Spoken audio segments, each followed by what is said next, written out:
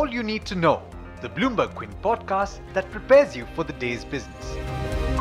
Good morning. You're tuned in to the daily morning update from Bloomberg Quint, and I'm Alex Matthew.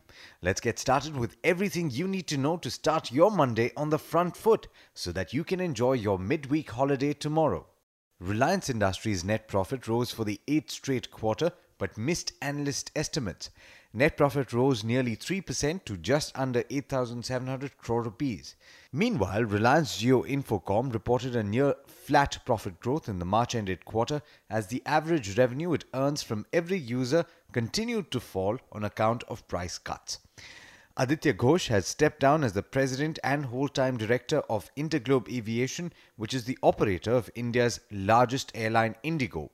The board has appointed director Rahul Bhatia, who is also co-founder of the airline company, as the interim chief executive officer. Gregory Taylor has also been appointed as senior advisor and will report to Bhatia. Taylor is being considered for the top job, according to a company statement.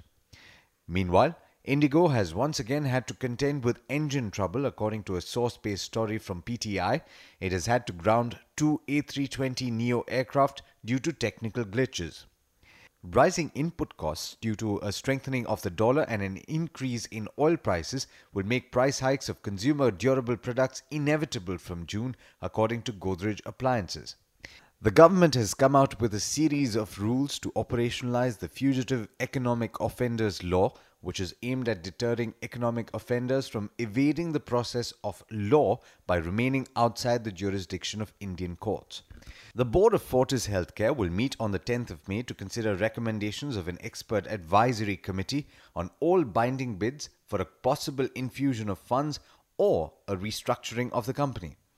Prime Minister Narendra Modi and China's President Xi Jinping have agreed to strengthen communication between the militaries of India and China to avoid disputes along the contested Himalayan border after last year's standoff in Doklam. The Reserve Bank of India has eased rules for foreign investments in government and corporate bonds, reversing in some cases rules that it imposed in 2013. The central bank has allowed foreign investors to invest in shorter tenure bonds, which should allow short-term rates to fall, according to market participants.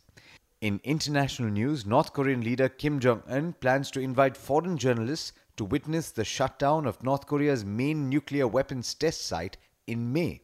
That's according to South Korean President Moon Jae-in's spokesperson, who spoke to reporters on Sunday. Not much to tell you with regard to the equity markets in Asia. The major ones in Japan and China are shut today. And with that, it's over to Darshan Mehta for the trade setup for the day in India. Morning, Darshan. How's it looking? Good morning, Alex. Good morning, everyone. If you're looking at the cues that are coming in, the SGX Nifty is indicating a flat opening, while the commodities on the LME did indicate a weak close for them. But it's full of result seasons. HDFC as well as Kotak Bank will be reporting numbers today. These are the Nifty companies. Among the other mid-caps in focus that will report numbers today, CEAT Container Corp, Dewan Housing, Hindustan Zinc, Prakash Industries and Som Distilleries. Now, in terms of numbers that came out after market hours on Friday and over the weekend, Equitas, MCX, Merck, Nelco as well as LG Balakrishnan reported strong set of numbers. Inline set of numbers were reported from UPL, Shree Cement, RBL Bank, Shoppers Stop and Idea, while weak numbers were reported from Reliance Industries, Canfin Home, IDFC as well as Greenply. In stocks in focus, Aditya Ghosh has resigned as the president and whole-time director of Interglobe Aviation. PC Jewelers will consider a buyback on May 25th. Fortis board will consider all binding bids received on May 1st. Jagran Prakashan to buy back up to 1.5 crore shares at a price of 195. Nitish Estate says that the subsidiary will get 42.5 crore in a legal issue.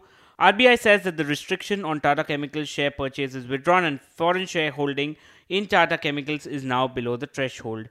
In terms of insider trades, VIP Industries as well as Jindal Drilling Promoters have acquired more stake in the company.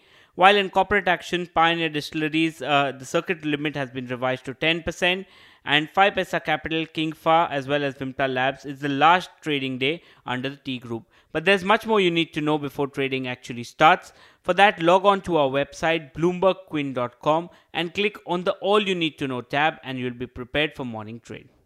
Thanks, Darshan. Well, that's all we have for you on this podcast, but log on to the website, like Darshan said, for a lot more. Thanks so much for listening. Tune in again on Wednesday. This is Alex Matthews signing off. Have a great day.